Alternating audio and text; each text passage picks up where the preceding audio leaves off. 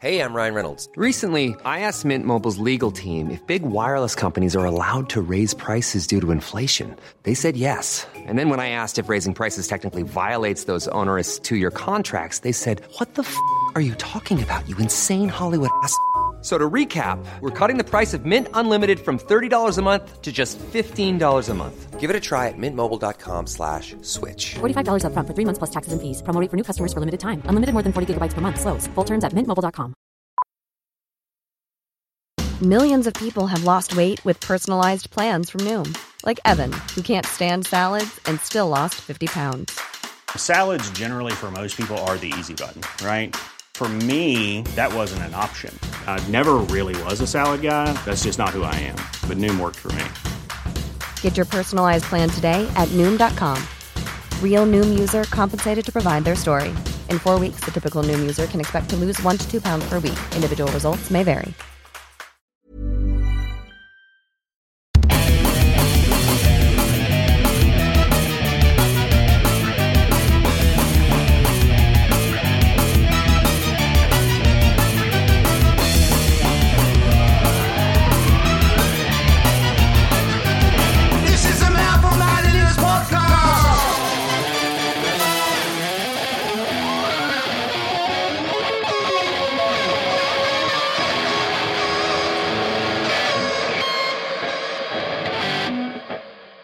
I like it. Is it started? Yeah, it started. When it's shit sometimes. Shit sometimes. Brad's being too professional. I'm not.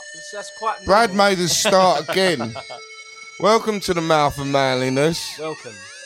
Welcome to this professional organisation. Yeah. We've been on the BBC, mate. We can't fuck about. We can do whatever we want to do in this room. Yeah, we can. You're right. So, right, I'm being professional then. You haven't got to be. So, in our last episode, we had Johnny and Rich from Putney's. They're still here because they've we been were here all chatting. week. Oh. I said that on the last thing, and then help. Yeah. So we're having a nice time. Great time. Yeah, so we thought we'd carry on for a bit, and there was loads of stuff that we kind of touched on but didn't get into. But I don't know. I think we were getting into loads of interesting stuff. I'm quite impressed actually, considering you were nervous before you came. Yeah. Everyone just started like opening up. You do though, don't you? Yeah. Like when you feel kind of safe and other people are like honest about shit. Yeah. It's really easy to follow. That's why I just say like this kind of stuff's really easy. Like the idea of actually kind of having a better world and people being better mentally is quite easy, really. Yeah. You know, if you thought everyone else was having a shit time as you'd probably talk about what a shit time you're having. It's when religion flourishes in places where people are in the most turmoil. Yep. Because it gives you an opportunity to come together about the same purpose. And you think, there's something in that. You know, like if you're all in a similar boat, you'll talk about it. It's why, like when the miners' strikes and stuff. Or when the football team's doing bad, as much like football. But do you think, like, for all of us coming from a musical background, that has helped, or do you think we're just for like open and honest people? What, me? All of us. I don't know. So if we, the last episode for me, I found myself at the start almost deflecting questions and trying to turn the spotlight back on people and asking people other questions. Yeah. I don't know if it's like being from musical background or not, but I think just being around other people that were being so open, it just kind of like I realised I was speaking about stuff before I realised I was speaking about it. Yeah. Which is interesting. That's good, really. Yeah. Yeah, I think that's a really positive thing. I didn't think I'd say the thing about the Brighton with the scotch and the painkillers. I don't know what happened there. Yeah, so what happened after that then? So, what happened? So you went to hospital. So what was the care like? What was? It was diabolical. It was diabolical. They just go, right, see you later. It was, but to be fair, like again, because our NHS is a beautiful place, and we're very lucky to have it. But to be honest with you, it was a Saturday night in Brighton. You've got a guy that is just a little bit upset. Do you know what I mean? So to be honest with you, I discharged myself. Walked down the road. My wife was with me. Walked down the road and got a cab back to the hotel. And then I think I honestly can't remember what happened after that. But and then I went to work on Monday because I can remember thinking, I can't not go to work because I'm not ill. Fucking man, isn't I? Yeah, I'm not ill. Like I can't say I can't tell them about this whole episode that had happened. But my wife phoned the doctor and explained what had happened. I'm very lucky with the doctor with where I come from, and it's like a family. Like he knows all the family. Do you know what I mean? Yeah. Like so, my old daughter was she like phoned up and said, "I'm really worried about Rich," and he called her back and she explained to him what had been happening, and he said, "Look, he's in crisis. Like, you need to get him back." And I'd already said to her, I've got this thing with my wife when I say, if I'm speaking to her on the phone, or if I'm speaking to her and I say, I don't think I'm very well, she knows what that means. Doesn't mean I've got a sore throat. No, yeah. Yeah, it means I'm not very well. And I'd already told her that I wasn't very well. And then I went back to the doctor and back to therapy. So have you had much therapy? I've had 2 bouts, 2 rounds. How long's a round? 6 weeks. Yeah, see, I've done... See, I'm currently 2 years into 3 years. Really? At the moment. I'm nearly... No, come March, it'll be 2 years of weekly group therapy. Yeah. And it's generally prescribed for 3 years, but can go more. Psychotherapy can be up to 10 years. Really? But How do you find group therapy? It changes. So if you go to your doctors and you say, I'm not well, they'll give you pills. And then they'll go, oh, you can ring this number for therapy for you, and then you'll get 6 weeks. And then if you go to therapy for you and after 6 weeks they're like, oh yeah, no, you're not all right. They will then, my therapy for you person, I actually did more. I did about a year there as well. And then he said, I have to be honest, I think there's more, like, you need more care. Yeah. Do you mind if I send a letter to your doctor saying I think you need a psychiatric appointment? And then once you get a psychiatric appointment, there's still stuff to do with funding.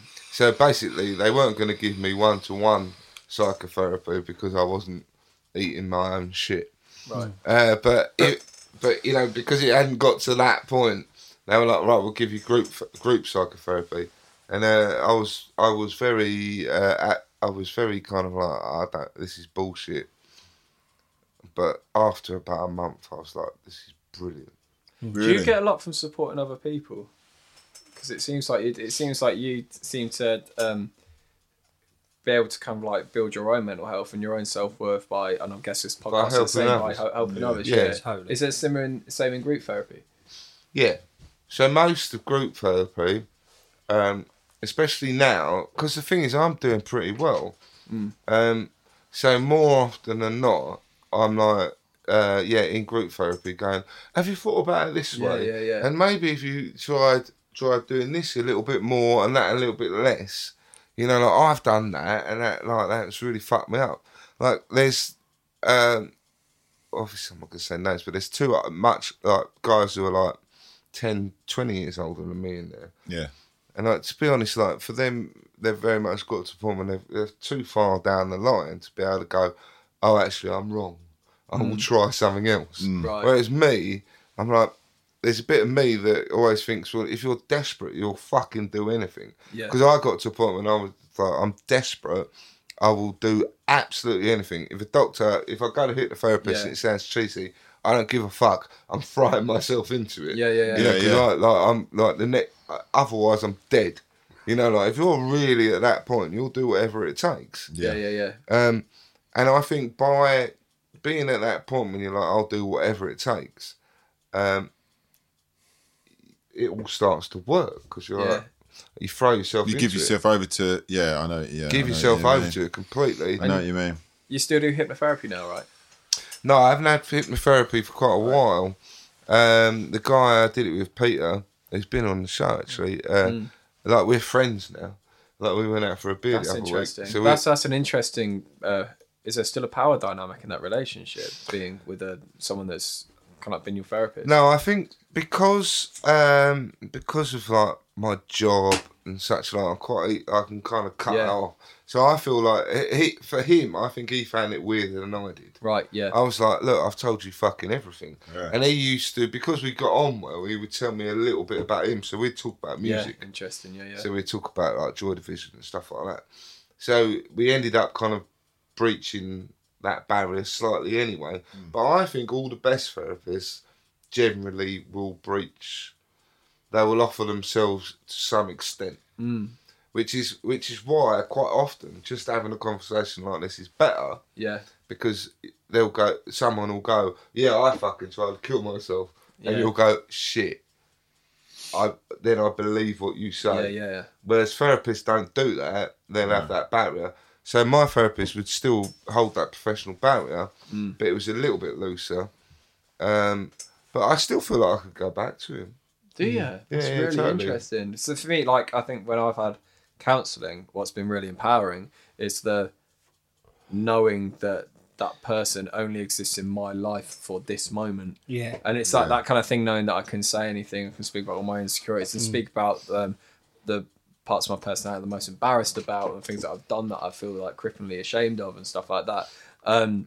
And knowing that it's that kind of like blank slate thing where it's never going to go anywhere else. And like that every time I've only ever done person-centered counselling really. So they kind of just package up everything you're saying and just give it back to you. Yeah. But I've found it really useful. I found it really useful. It works. Yeah. That's the thing. And it kind of like all I needed was, it was almost like I just needed to be in a room on my own and just have that space to your own organise everything. You know what I mean? Totally. But the idea of like being on a night out or something and bumping into the person who gave me counselling, I hate it. Yeah, I saw my counsellor in Tesco's and I dieted down the other aisle. When I was at uni and I had my first bout of counselling, I was in the cafeteria or whatever, and obviously she works at the uni. I was a student at the uni. Yeah. And she works at the uni in student services.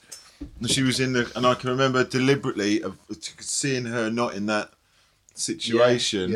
I felt really uncomfortable with it. It's difficult. I didn't want to. Yeah. It's a bit different for me because I'm so fucking far down the line. I feel like I'm so far down the line now that it's like I'm just not that bothered about all of that. Yeah. I remember, I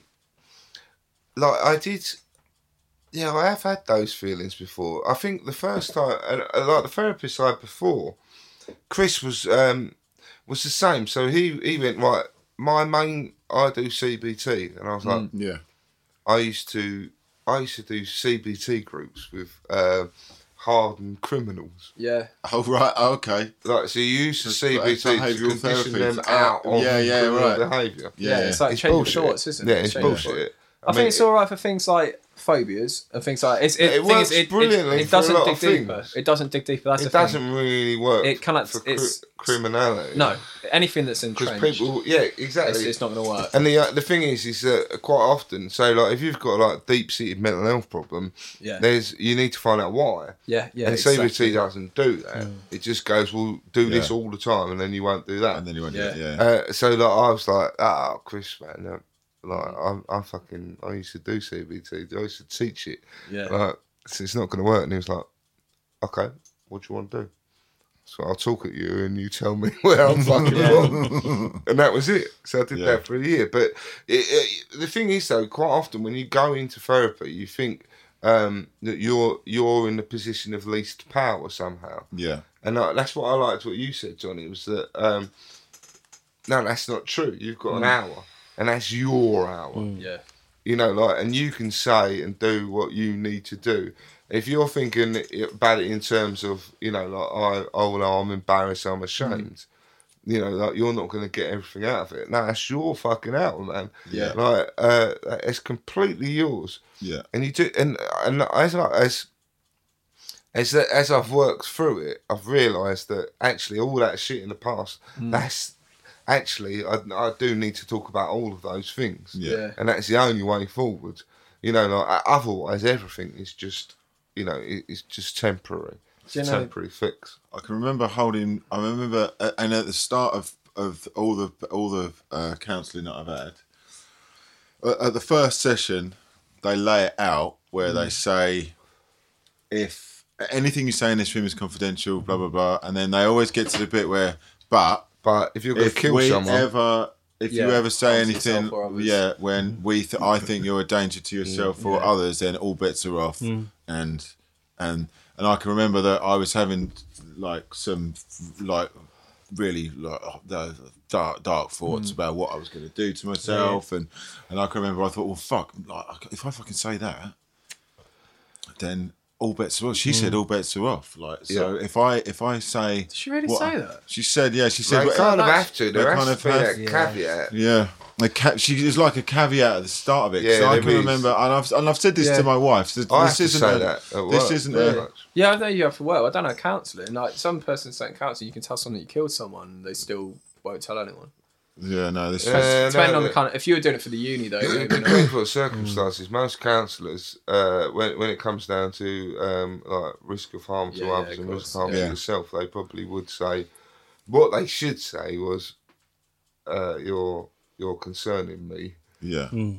Because I can remember I was having this recurring thought, and I never told my wife knows about it, and I can talk about it like now. But I kept having this recurring thought, you know, like Lucy's beauty shed that I've got a room at the bottom of my garden, and I just kept having this recurring, not fantasy, but thought that when I was going to do it, I was going to put a note on my patio window and say, "Don't go down to the bottom shed. Call the police."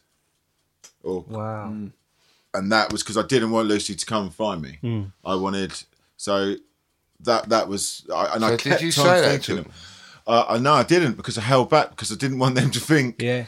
Yeah, Yeah, because I think the line is if you It's the make planning, plans, yeah. if you're planning to Exactly. kill yourself, it can be seen as. I told my wife about it. Like Lucy knows about Yeah. it now, and she knows all about that. Yeah. Which is why I feel like I can talk about it. But I was having this thought through counselling. I always held off saying that bit. Yeah. Because I didn't want them to think Gets real kind of thing. For shit. me, it was the standing That's at the it. side of the tube it's train. really hard to Yeah, get sections. Standing at the side of the tube and thinking, I'm just going to throw myself I'd underneath. still get that. And then I'd think, oh, but it's a really shit way of killing yourself. Like, what if I don't hit the rails, or it just like bangs me out and it doesn't work, and like I'm going to piss all these people off on the train and stuff like that. Yeah. And she actually said that kind of could be seen as a plan, but also rest assured that a lot of other Intrusive people think thoughts, like right? that. Yeah. And the fact yeah. is, it's a thought that can be parked and just say, no, that's going away, and I'm going to think about something else, kind of thing. Yeah. But it's when it's like you've actually gone and got the paper and the marker and the sellotape, and you're Yeah, writing that that's thing it, on the that's thing. it. Yeah, I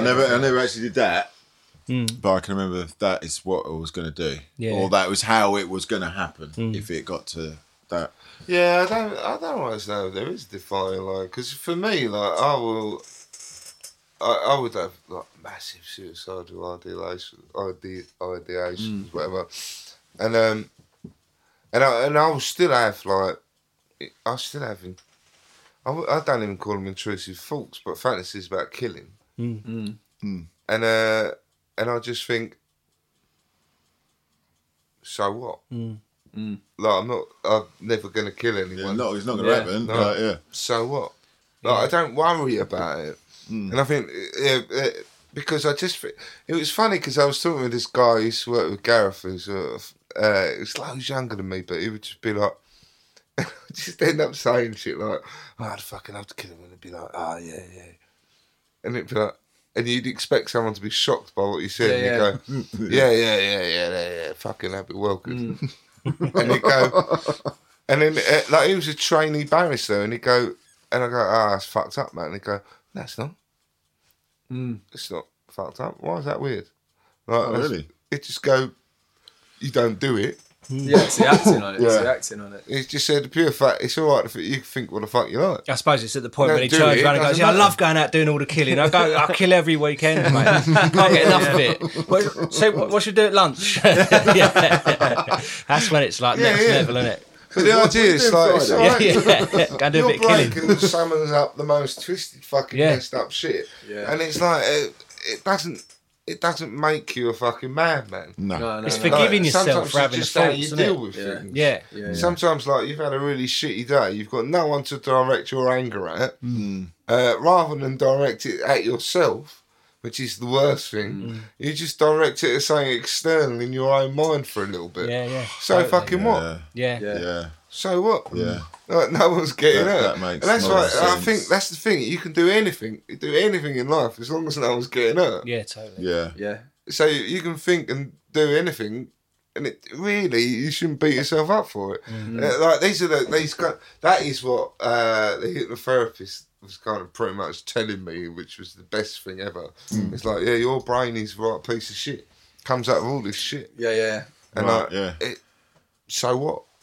What does that matter? Yeah. It's like it does it. You just go, oh yeah, it does that, and like that that really small little realization, it's like it liberated me. Yeah. It's like, so, ooh, That's a very good point. I know, because there's been points where I'm anxious about something, or I'm depressed about something, or I can't get out of this rut. And I know when I'm well, right, I know that my anxiety is lying to me because it's not real. Yeah. Like, do you know what I mean? If I walk into that pub, I'm not going to get attacked. No. Right? But I can't walk into that pub still. No. In case my anxiety is lying to me. Yeah. So, like just the way you said about, but it's fucking so much. It's just your fucking brain. Like, From the outside, you're just you standing there, but in the inside, you're like, fuck this, fuck this. Exactly. So that's what Peter said was that. So your brain is really, really trying its best to protect you against everything and anything. So it's trying to protect you against that. Oh, you might walk into the pub and someone might say something and it might make you feel bad. Yeah. The likelihood of that happening is really fucking slim. It's minuscule. But you know, like your brain's working on an average of possibilities that it could happen. But the reality of it is it's just not going to happen. So you go, oh, cheers, brain. But the thing is, the fact is, I've never walked into a pub. Exactly. And anybody's ever fucking attacked me. Yeah. Exactly. Or said anything. Yeah. Do you know what I mean? It's like going so I in don't with know the where worst. this is So where the it's been balance of conjured up from. probabilities is My like, brain has conjured this up. Probably It's films, never happened. TV, and like little subliminal little kind of things that you kind of collect over the years. Yeah. Or it might have been like something really small that you might have seen all happen those like things. once in a pub, Yeah, and you yeah, kind of put it yeah, all together, and it's you carry it all with you everywhere you go, don't you? Yeah. all those things. Yeah. So, you said you both had citalopram. Yeah. Yeah. So was that after like the two kind of events that we said? So it was. Mine was, yeah. So the doctor said, "Oh, you're a bit depressed. Like you've got depression." Mm-hmm. Yep. And that sent you on a oh fuck it. It's the worst. Yeah. It's the worst. It's like when they thing you could have diagnose told me. kids with ADHD, you just go, Yeah. go and be a cunt. Yeah, I've worked with so many kids. It's what is worse though. It's And you're not like, working no, with there's kids with nothing wrong with ADHD. them. It's working with parents of Yeah. kids with ADHD. He's got ADHD though. Yeah. So he's a cunt, so it's not my fault. Yeah, right. It's not my fault. Yeah. You should manage him better. Yeah, but that's I found You know, that there's loads when nothing I used to wrong do with him. youth work. It was working with parents of kids with ADHD, and they just excuse every behaviour. Yeah. And I've reckon I've worked with maybe 2 kids in my life with ADHD, maybe about 60 that have been diagnosed. Wow. The 2 that did have Totally, ADHD were that's fucking mine. wonderful. Yeah. Like they're like just their brains were just Yeah. bouncing all over the Scattered. place. Yeah, absolutely. And their minds are amazing. Yeah, amazing. But then I've just worked with loads of kids that just were naughty. That has been that has been pretty much my same experience. Of like parents coming, they've got ADHD, so he raped someone. It's like, oh yeah, it's not my fault. It's just Like, his ADHD. He's got ADHD. Oh right. It's like no, that's not true. So that doesn't suddenly mean that you don't have to parent them. Like my kid's got autism. But he's not going to do anything bad. I'm still parenting him. Yeah, of So course. you still be a parent. Yeah. But that's so true. And then also, like the message the kid gets is like, "Oh, I'm ill." Then, Yeah. you know. But that's the weird thing because when I talk about it, I'm like, "Oh, I'm ill," so like I shouldn't have to apologise. Yeah. But you still have to apologise if you're a cunt. Well, Yeah, 100%. in my daughter's class, there's a kid that has some I don't know whether it's diagnosed or undiagnosed behavioural thing, and my wife helps out. And anyway, this kid hurt another kid, and it went unpunished because apparently they're not punishing the bad behaviour, but they're commending the good behaviour, Right. or something. And so Lucy But you can do both. yeah. So they're ignoring the bad behaviour, but really commending the good behaviour in the hope that the But I get it. know. I You get can't- it. I I get it. understand You can't go it. around No, hurting there other is sense kids. in that, No, but in there the needs same to be a line. respect, it's like no. But then there's the cut off, isn't it? Yeah. So the cut off is if you hurt someone, Yeah. basically. So you hurt someone, so it's like, hold on, all right. Well, we'll wait till you're calm, and then we'll go. That was out of order, mate. Yeah, come on, mate. That's a bit much. That was out of a order. minefield, And then if isn't they it? apologise for it, then you might reward the apology. Yeah, You're like, it's not fucking hard. I don't get it. It's just madness. Yeah. It is difficult. So how did you find it? So Talipram probably didn't work for you then if you were like on. If you just on the dash, you have to kind of it didn't work for me because tone it was everything down. no, it was just because you get drunk very quickly on it as well. Like, because you take it, and then but then you'll end up taking like more than one and stuff, and then drinking more as well. And so I was only on it for about 6 months or something like that before I just cut it completely, like just went cold turkey on it because it's part of a mix of just self-destruction really. So I don't think I ever really felt the effects of it. If anything, the only effects I felt was it kind of like shaved the top end off of me, and the top end is the creative side. The bit you like. Wow. Yeah, the bit I like, and it's what's been interesting is that's the bit that's always got me the job I've wanted, and always got me the kind of like, I'm not saying I'm my dream job now and all this kind of bit. It's always got me like the gigs that I wanted because I've got this idea and I think I'm going to contact this person. I'll talk to them in a certain way, and my brain will just be firing. Finally, you've seen it a few times. Yeah, like, I've seen it'll it. just fire like that, and that's a bit me where I feel more confident than I've ever felt. I feel like I could just do anything and have all these amazing ideas, and it just kind of like took that off, and then so I was just kind of like middle to low after that. Yeah. And just massively self-destructive at the same time. So I don't think I really was on it enough to feel the balance of it. So quite often, like with medication, you kind of have to calm, like. Oh, it's the opposite. Boozing. Yeah, So it's the like booze and opposite. drugs, you Yeah, have to kind of yeah. you do like. I mean, I drink tonight, but I don't like most. I don't drink in the week generally, and that's because if I do, it pretty much counters. Like I start to feel miserable come Sunday because it counters the drug. But it's really interesting. You on citalopram, you say? No, I have been. Yeah. Yeah, I have been.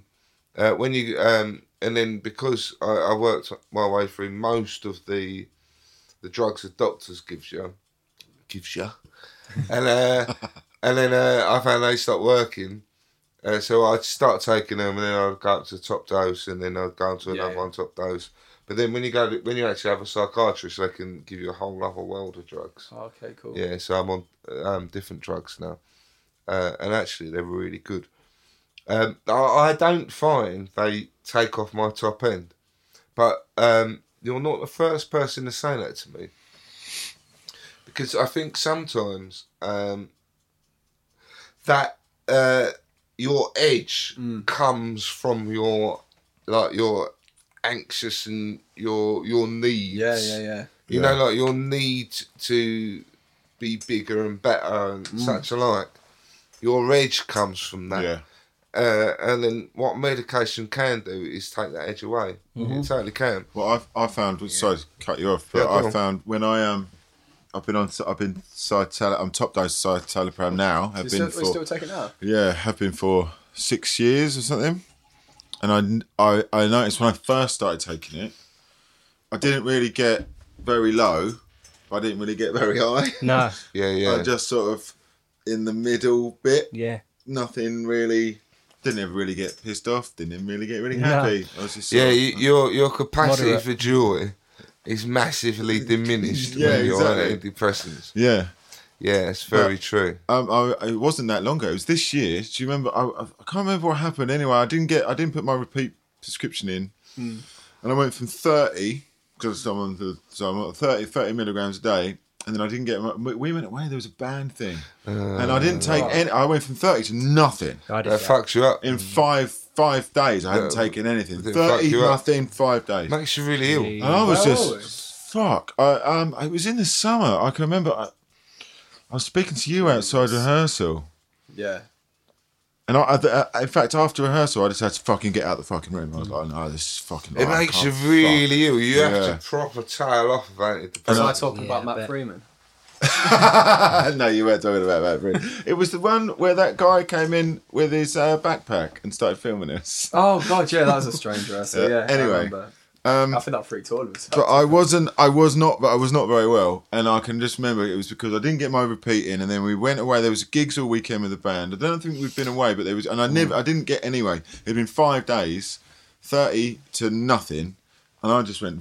Yeah, I get like a flu if I don't take I had. So that was when I had my meltdown, the summer before last, and they went, right, we're going to take you off of this drug and we're going to put you on this other much fucking stronger drug. Yeah. Who makes that decision then? The psychiatrist. Are you involved in that decision? Yeah, I can say no. But at the point I'm like, oh, well, it's that or I'm dead. Yeah. So I'm like, fucking yeah, great. Yeah. But she was like, but you're going to be really ill. Like, Oh, fuck. They went, really? This is going to make, like, you're going to have a bit of a tough time for the next 4 to 6 weeks. Because they said, coming up, like, we're going to have to get you off of that fairly quickly, get you onto that fairly quickly, but you have to come down to a point when you're on nothing. And I did, I got really ill. Did you? Like, proper, felt like a right fucking junkie. Yeah. But they signed me off for work so I could just do it. Yeah, in my own right. time. So it was all right. But yeah, no, you do. If you're on medication, you do have to kind of be responsible. Pulls you into that responsible trap that you have to. Like I went on holiday, and I was like, oh shit, my prescription's going to run out while I'm away. Right, I'm going to have to fucking get organised. Have the doctors fucking sort it out. And it's a pain in the ass because you're like, but I'm all right. Yeah. It's a pain in the ass. Do you have any side effects from any? Yeah. I mean, I don't know if it's a cytoplasm. I don't know whether it seems to be more when I'm stressed, but I've literally night sweats, like wake up. When do you take them? In the morning. Every morning I've got like a little like routine, boil the kettle while the kettle's boiling. Yeah, I do the same thing, take my pills. Are you withdrawing from at night? I don't know. Yeah, that's what I was thinking. Yeah. It's I don't feasible. know. It might So it's be. feasible. Come like you take them in the morning. It's getting late in the day. Yeah. You might have some minor withdrawals. My medication that I take 3 pills in the morning and 3 at night, and normally, then I'll read for an hour or something. And normally, by the time I go to sleep, I'm fucking I don't have cover on. Yeah. My wife's having enforced change. No, there's just no like fucking bacon in my room. Yeah. I have sweats as well. Yeah. Like, I do think they give you. I think I wake up and I'll be completely like head to toe in sweat. Like you change, like when Lucy changes like the sheet where my side of the bed is just sweats like I think like you Johnny's can see probably where I'm right. being. I think if you're taking them in the morning, you'll probably have them withdrawal in the night. Yeah, I think because I remember because I called the doctor about it.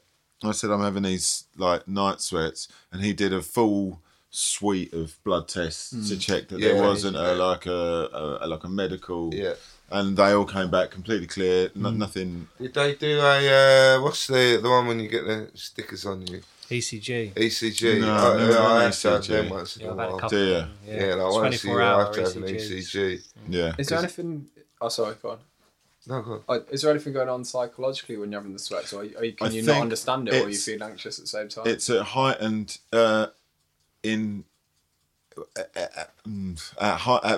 where my anxiety or where something's heightened, I do notice it Is it the same time? more. So Is that what? And is that at night time? yeah, I do notice it more, and sometimes Yeah, no, Johnny's right then. and I'll sleepwalk as well sometimes, or I'll So what would happen if you took your meds slightly later in the day? yeah. You would probably knock someone out. Or how many do you take? 30, so two, so like yeah, 120. So what if you and a took 10. one in the morning and one at night? Yeah, that you'd might be on the same that would dosage. balance you out. I'll So be it's on the like same it's almost like dosage, having, I think Johnny's right. Yeah, I might try that. otherwise it's like having a bottle of whiskey in the morning, Yeah. and then then like by withdrawing it. night you're fucking hungover. Yeah. Because if your anxiety also then gets worse in the evening, Which it does. That's And the fucking and then I'll answer. fucking lie awake and think about things that people have said. yeah, because I What do they spread mean by my. that? That's why I take morning what's and that? night. Yeah. Because I Maybe spread we'd my split. dosage. Yeah. I spread my dose through like morning and night. Yeah. If I As I took- read on the pamphlet, it said I'll take them at the same time every day. yeah. But if I'm on maybe like the highest dose, I think 30 is the highest dose you can have of citalopram, isn't it? So maybe you can't get massive doses on that. So maybe if I'm taking it all in the morning, it might make the mornings harder when you first start. Yeah, so obviously you're not having That's the No, thing. but you're not coming straight off. So what? That's a good point actually. So if they and this is the thing that people never fuck. This is what the doctors don't fucking tell you. You can fuck around with that. Like this is what I learned when like dealing with minds.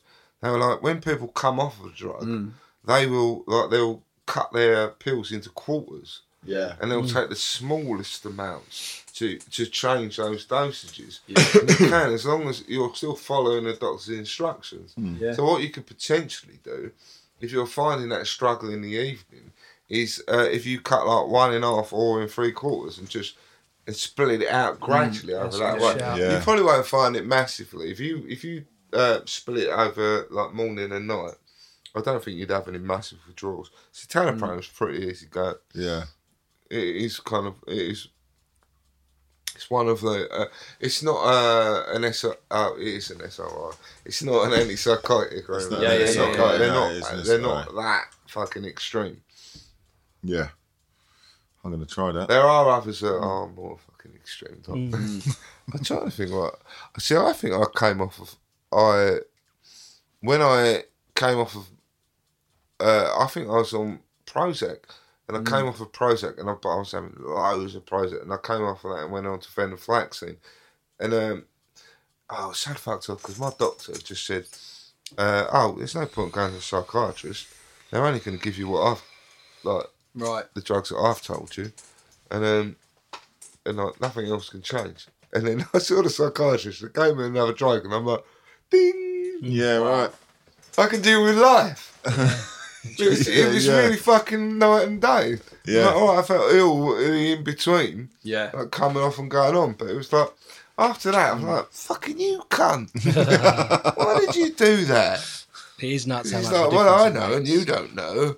And I'm going to fuck you over. So, Johnny, was that it? Have you gone back to him? No, that was it. That was it. So, it's literally for about a 6-month period. And then that was it. So, yeah. So how have you managed since? Through counselling, I think. And then just through now. I changed job 2 years ago. Because I had a job before.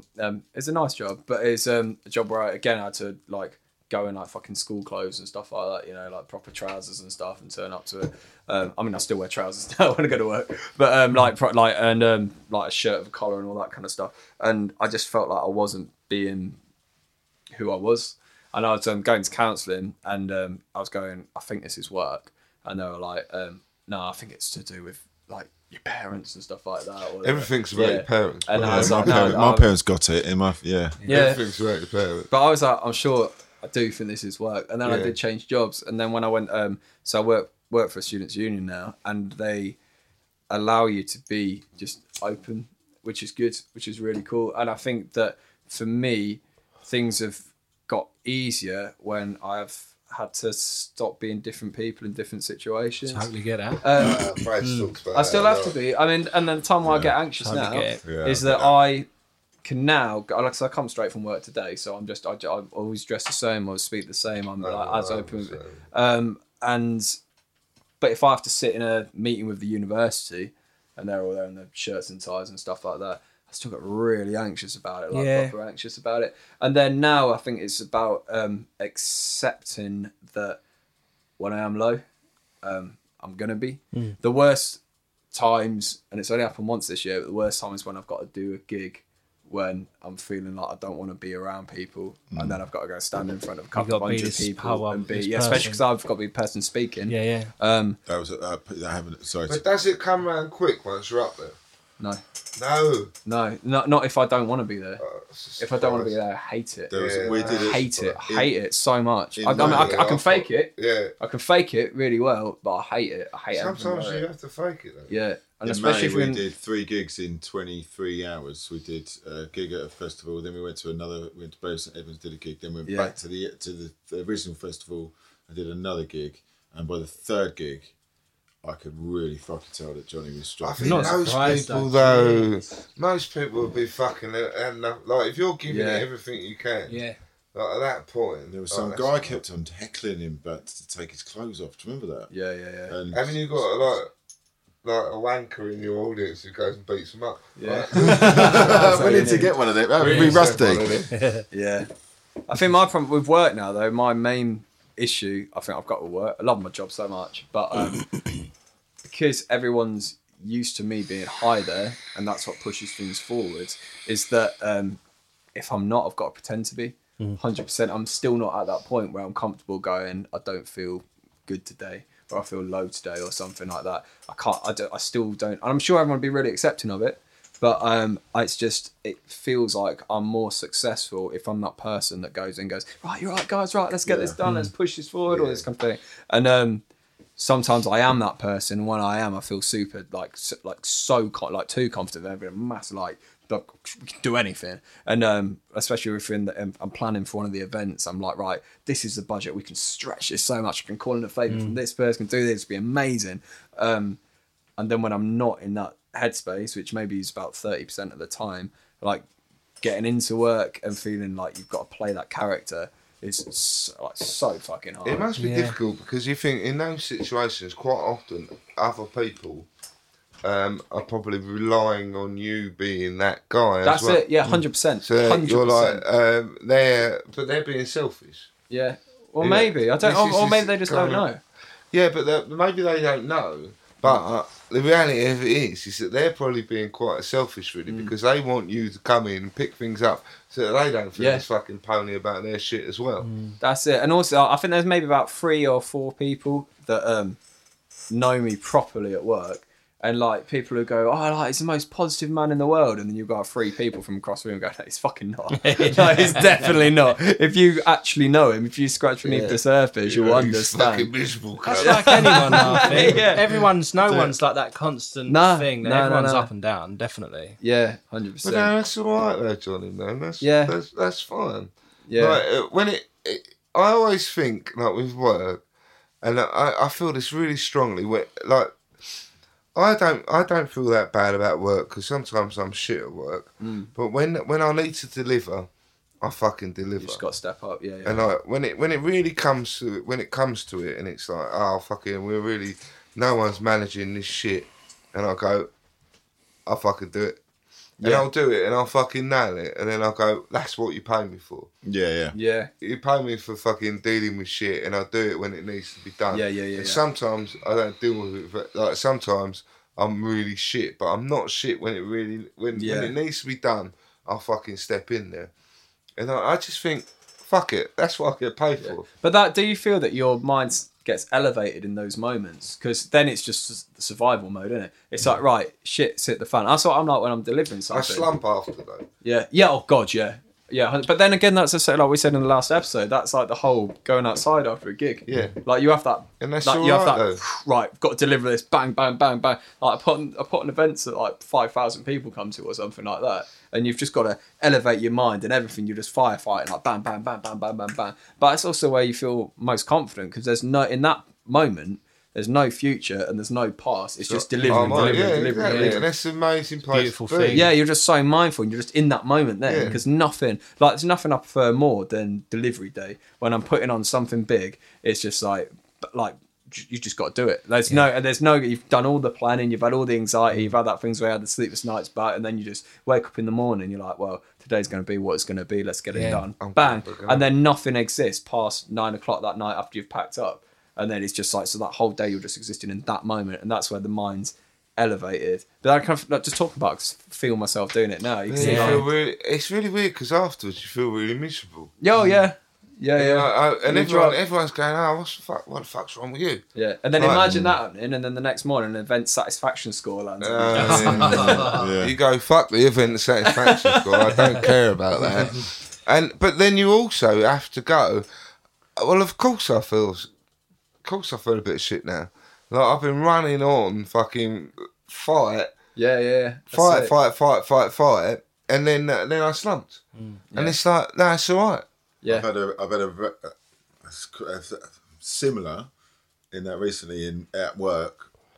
been working towards becoming a chartered surveyor. So it's a lot of work. Anyway, I'm a building surveyor. And I had to do 2 years of whatever, and I had my final assessment, and it was all leading up to this one day. I had 1 hour with a board of assessors, and I had to answer all these questions that I've been studying for and I've been working really hard for, and I had to write a 3,000-word thesis, and I had to do all this. And during that time, I was so focused on what I was on this day, November the 29th at 11 a.m. That's my hour. That's my hour. During the run up to that, a friend of mine got killed. Somebody drove a car. Somebody drove their car into the pub where he was, and he got killed. Oh my God, that's savage. My wife's nan was very ill, and she unfortunately passed away on the day of my assessment. After my assessment, and then mate. I passed, and I was all like, "Fucking did it! Yes." The following week after I passed, it was my friend's funeral, so I went to that. And then the week after that, which was last Thursday, was my wife's nan's funeral. And during, I just fucking lost my shit. I don't blame you, mate. I had to take Friday off. I had to have a mental health day. I had to just. But that's basically what we were talking about before, though. I'm in. That's what we were talking about before, as in, like, you focus on, like, everything's going to be better, everything's going to be better. And then actually, like, no, life is still normal. Yeah. Life is still pretty fucking standard, and you still have to deal with death. You still have to deal with illness. You still have to deal with that shit. And I just think, of course you crashed and burned. I did, and I just crashed. Like, I thought I'd be all right. And then at my it was just my nan. I called her, and then she was, at the funeral on Thursday, 30 seconds of being in the crematorium, I was just a fucking shitty mess. But you were allowed to. All just came out, like everything. Probably all about Stu, all about work, all about everything. Just all came out, and I spent the hour just sobbing. I kind of like, no disrespect, I quite like that about funerals. I quite like that opportunity to just say, like, to just let everything go, just really put everything in perspective. If that funeral hadn't happened that day, I wouldn't have done that hour of sobbing. Yeah, it wouldn't have come out. And I text my boss, and luckily I get really well with. I work in a brilliant place, and just said, look, it's hit me like a ton of bricks. It's all been going on lately. I don't think I've been handling it very well. I'm going to have to take tomorrow off. And he just texts back and just said, like, fucking whatever you need, Rich. They do that in America. You need. Like self-care days or something. Duvet days, and that. It's happening more and more over here. He was brilliant. And then when I went in on Monday after, I didn't know how it was going to be because I wasn't ill, and I'm not going to start lying and say, I've got a really sore throat. I'm not going to start bullshitting. I was discussing this with my mate at work today, Mark. Is that actually you are ill? Oh well, I am ill. You mean like not like vomiting over everyone in the office? Yeah, but I'm not going to say you're mentally ill that day, but you end up just going, I can't stop shitting. Yeah, I'm not. Yeah, it's because you can put it into something more tangible. Of I've got a really sore throat, or I've because it is just basically you go, I've had a mental health day, and you're like, they're going to think I'm a pussy. But I like to think that's changing though. Slowly. I think so. It is. Definitely. Look, we've got our tattoos out. Yeah, no, I was just looking. I couldn't. As you were talking, I was like looking down. They look amazing. I need to get more heavily tattooed. Yeah, no, I do want some more. Nick did this one and that one. Podcast gold if you're listening. Oh, nice. But yeah, we're gonna do some more. This room was built for me to do tattoos. This room was built on tattoos. I did someone a massive tattoo, so he built me this room. Oh, really? Nice, amazing, wicked. Yeah, and I did. This was a tattoo studio until last April. That's where I got my two done right there. Yeah. How did you start the podcast? So I started doing. So it was kind of time when I had a meltdown, and I'm like, I'm having a really shit time. Blah blah blah. I need to balance my life off. I need to. Like basically the kind of things we talked about. really was that I need to kind of do something for me. And then it was kind of realisation my kids are a bit older and life was getting a bit easier. So doing the band wasn't really balancing it. I need something else as well. Yeah. So then I got in touch with my friend Stu and said, can I do some podcasting with you? And this was like, about like last November. And he went, yeah, all right. So I did some bits with him. And I just really fucking enjoyed it. I just got drunk and fucking chatted. And it's it's quite liberating. It's quite a liberating thing. And then I did, and Brad had, I met Brad through him anyway. Yeah. But me and Brad connected quite heavily in a short space of time, didn't we? And Brad had done a lot of his producing, so I was doing Brad's tattoos, and it's basically we were just talking and talking. Do you fancy doing our own one? Nice. And that was it, really. Yeah. And then so it was like about February last year we started. So we recorded loads before we released anything. Yeah. Were you nervous when you first put them out? No, not really. That's interesting. It felt really right. Yeah. Out of everything I've ever done, it literally just felt so normal. Concept it's such a good concept for a podcast. It's just like just being like. It's just like I just kind of think like, where can you go wrong with just being honest? Yeah. You know, like, you can't go that fucking wrong with it. I don't think I've sat around and spoken so candidly, especially since I only met you 2 hours ago. And I've spoken so candidly about. Yeah, it's cool. It's brilliant. But what's amazing is like this is lovely. I love this, and we'll catch up afterwards, and it'll be great. But the ripple effect it has, the messages we'll then get back, and we'll show you. Like if people are alright with it, obviously, we'll show you some of the messages we get back just on this episode. Yeah, of course. It'll blow your mind, and it genuinely it's already affected people. Like it will affect people. Like just the little subtle things you've said that you wouldn't even realise, and someone go, "Oh my god, that happened to me." Or, I was that's so cool. Before I got changed, because I have a shirt and trousers and shoes job. Before I got changed to come down here, I said, right, I'm going to go and get changed. Someone that I work with said, well, you got another gig tonight? Because I quite often go off to gigs or whatever straight after work. And I said, no, I'm actually going out to Grays and I'm recording a podcast about men's mental health. And this guy that I work with said, he was like, oh, do you know what? He went on a lads' weekend, and he was driving down to the lads' weekend. And one of his mates said, like, you know, I've been struggling. I need to stop fucking talking about this shit more, and he's on some medication, and he said my mate said I really need to start fucking talking about this shit more, because and I explained like the whole onus of it is to get men fucking totally, talking. Yeah, definitely. Because more, if it doesn't, then more and more men are going to continue to die from suicide. It's 15 men a day thereabouts. No, but don't you think though? It's fucking mental. You said it. You said to someone, "Oh, I'm doing this tonight," and they went, "Oh yeah, my mate." Yeah, exactly. That's the thing. That's fucking simple. It already. All I said was, "I'm doing this," and it already sparked a conversation that never would have come up. Exactly. And all I said was, I was coming down there to do it. He said, "Let me know when it's out, because I really want to listen to it." That's so cool. So that's what I mean. Like, I just think like you can't fucking go wrong with it, can you? Yeah. Like, just give people an opportunity to talk, and then people generally will want to talk about them. Yeah. Who's your dream guest on it? I say dream guest. I do really want to get Russell Brand. Yeah. Russell Brand. I went to play school with Russell Brand. Sure. Yeah, and he lived not far from here. Yeah. And we have been in touch with his manager, and we have got some quite solid fingers crossed for next year. I'd find it very interesting to see how much he'd open up, because he very much sees himself as a kind of guru character, doesn't he? So he's really intelligent and he's learnt a lot, and I think he's very good at kind of like expressing things that he's learnt. It'd be really interesting to hear if you could get him just to speak about him. He'll be interviewing us more than anything. Yeah, that's the thing. That'd be really. I reckon you could. I reckon he tends to take. Yeah, I like that. His stance generally is he takes piss out of himself. Yeah. So he doesn't really necessarily give a lot away. Exactly. He's always giving it away within the angle of, aren't I a prick? Yeah. So my angle question would be, like him doing that really helped me.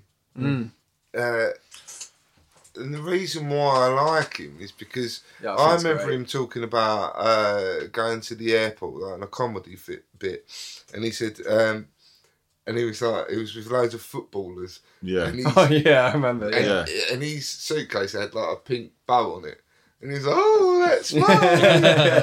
And it's almost like saying, like, and I just totally associated with that. I was like, you know, I always felt like I was never like camp in any way, but I always felt like, oh, everyone just thinks, oh, he's a fucking bender. Yeah. Which was my always thought other people thought about me. And I just thought, fucking, instantly, I was like, He said something, I was watching one of his DVDs, and he did say something that really resonated with me, is that, and he kept on coming back to it throughout his like the show, where he'd be lying in bed, and his brain would go, Russell. Do you remember? Yeah, do you remember that time? And that happens. My brain would go, Rich, do you remember that time when you fucking said this? Or That's so true, isn't it? That is where it's so true. So for me, like he said something. I've read his books as well, and I really like them because a lot of it is self-deprecating, but it is like his books are great. It's almost like those things that you're saying to yourself. Most of the time, and he's kind of just saying it honestly. Yeah. And I know now, like I follow most of the things he does, and now he's much more. He's talking from like different spiritual, right? Yeah, spiritual, and I believe in that to a strong extent, but I can't actually do it. Yeah.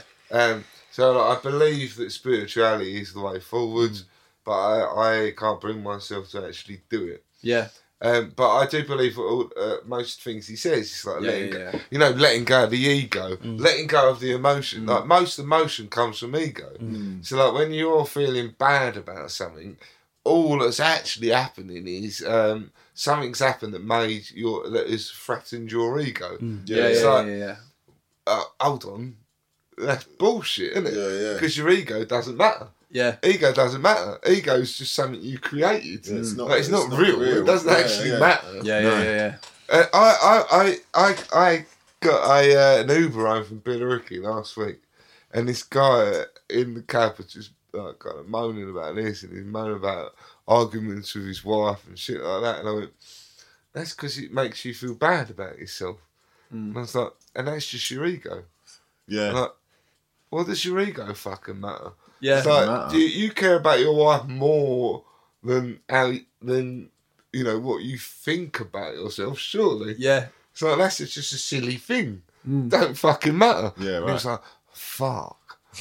Really? Could have gone one of two ways. You're right though. I'm just worried about looking bad. Yeah. It's like, what, you're worried about looking bad in front of your wife?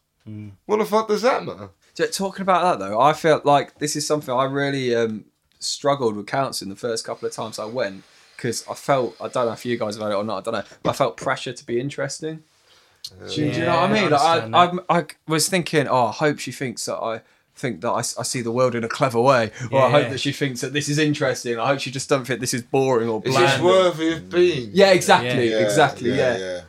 But you do that in most conversations anyway, like anyone that you meet. But then at that level, you kind of like, I had like a shield. That's imposter syndrome. Yeah, that's it, exactly that. Yeah, I found that there was stuff that I kind of, it was like all the ego was at the front at first. Yes, and just sort of shave that off, right? Bullshit. Get rid of that, and then it's like, that's where it is, kind of thing. So it is difficult. And it's just layers of bullshit. Yeah.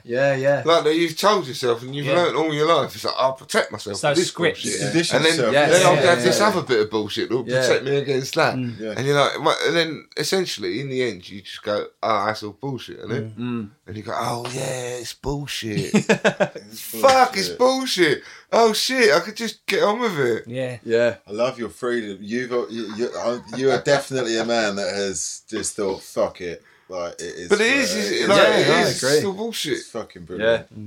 Yeah. I do kind of, I nose around, like I do kind of like when I'm bored, I will go in, like, you know, I was saying I'll go into fucking the occult and things like that, or I'll go into like Freud and Jung, and that, all of that is just about ego. Yeah, it is. Yeah. And parents. Your parents fuck you up, and then you piece it together.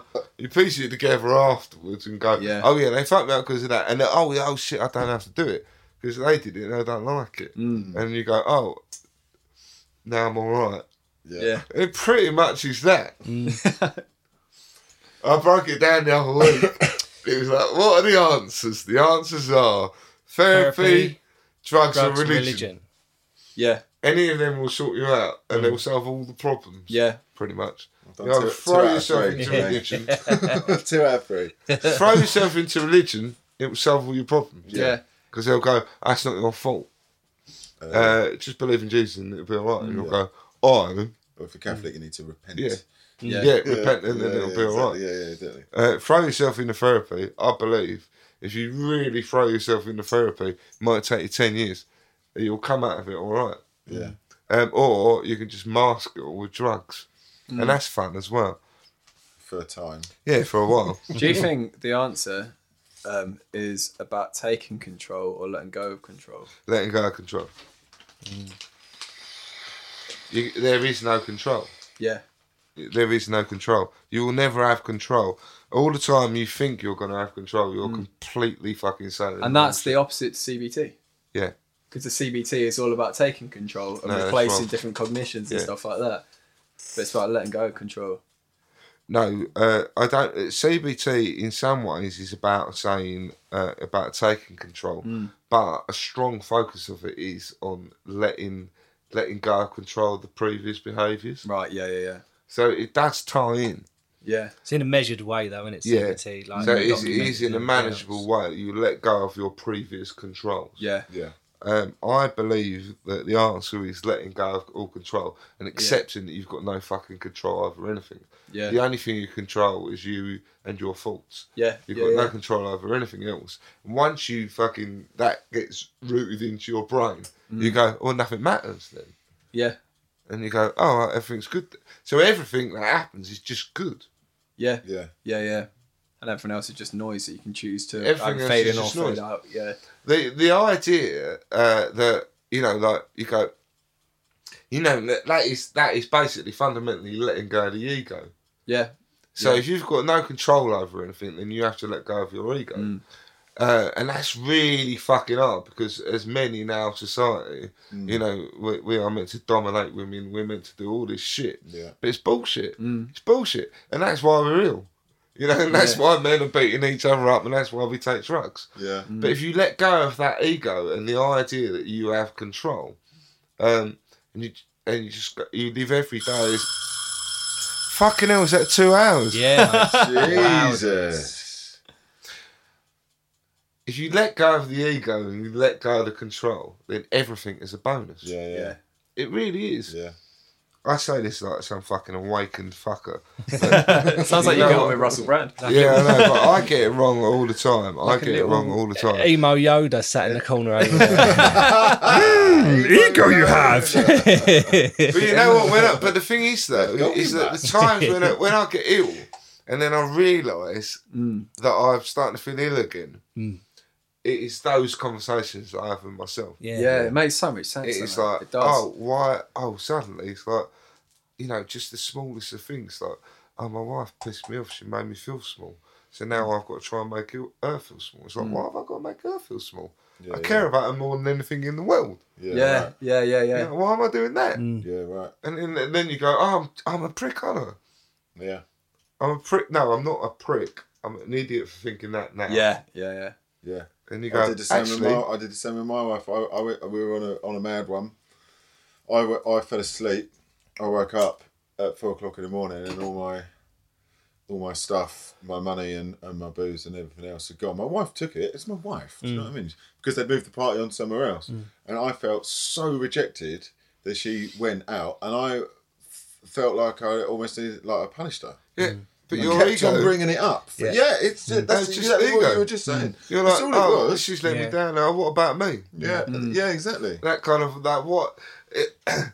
I remember my mum saying, like, when she was younger, she felt really, really low, and she spoke to a vicar, and she spoke to the vicar and told her all her problems, and the vicar said, "You've got the POMS, and it's the poor old me's."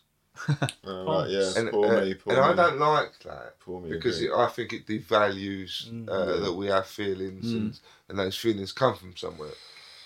But I do think there's something in it as well. Yeah. In that smaller extent, as though it's like, you know, what, I don't matter that much anyway, really.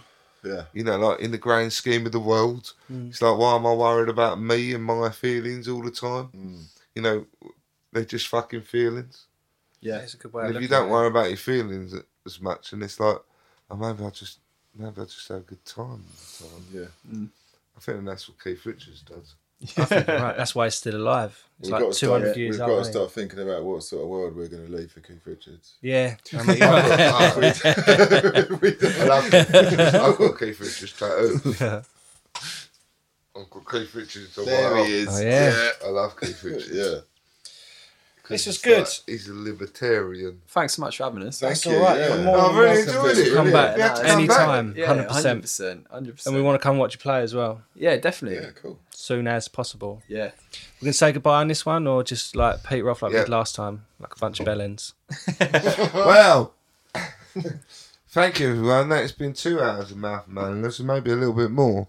And I'd like to thank Johnny and Rich from Pet Needs, and Brad Action and his homemade haircut. I cut my own hair. Did you So shave do I. yourself? I was so close. Today I was like, because it's going anyway. I thought, I was doing the sides. I thought, I'm just going to keep going. I can't do it yet. Can't quite do it. Thank you, everyone. Big up your bad selves Take care. and each other. Happy New Year. Love All you. that fucking Cheers. shit. Cheers. Bye. Bye. Bye. Bye.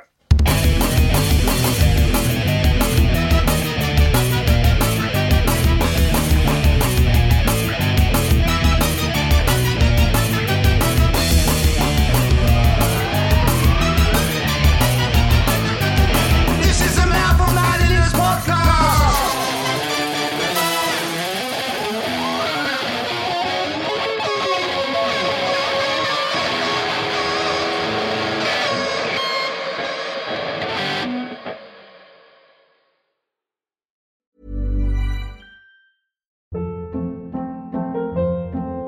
Hold up. What was that? Boring. No flavor. That was as bad as those leftovers you ate all week. Keke Palmer here, and it's time to say hello to something fresh and guilt-free. Hello Fresh. Jazz up dinner with pecan-crusted chicken or garlic butter shrimp scampi. Now that's music to my mouth. Hello Fresh. Let's get this dinner party started. Discover all the delicious possibilities at hellofresh.com. Planning for your next trip? Elevate your travel style with Quince. Quince has all the jet-setting essentials you'll want for your next getaway, like European linen, premium luggage options, buttery soft Italian leather bags, and so much more. And is all priced at 50 to 80% less than similar brands. Plus, Quince only works with factories that use safe and ethical manufacturing practices. Pack your bags with high-quality essentials you'll be wearing for vacations to come with Quince. Go to quince.com/pack for free shipping and 365-day returns.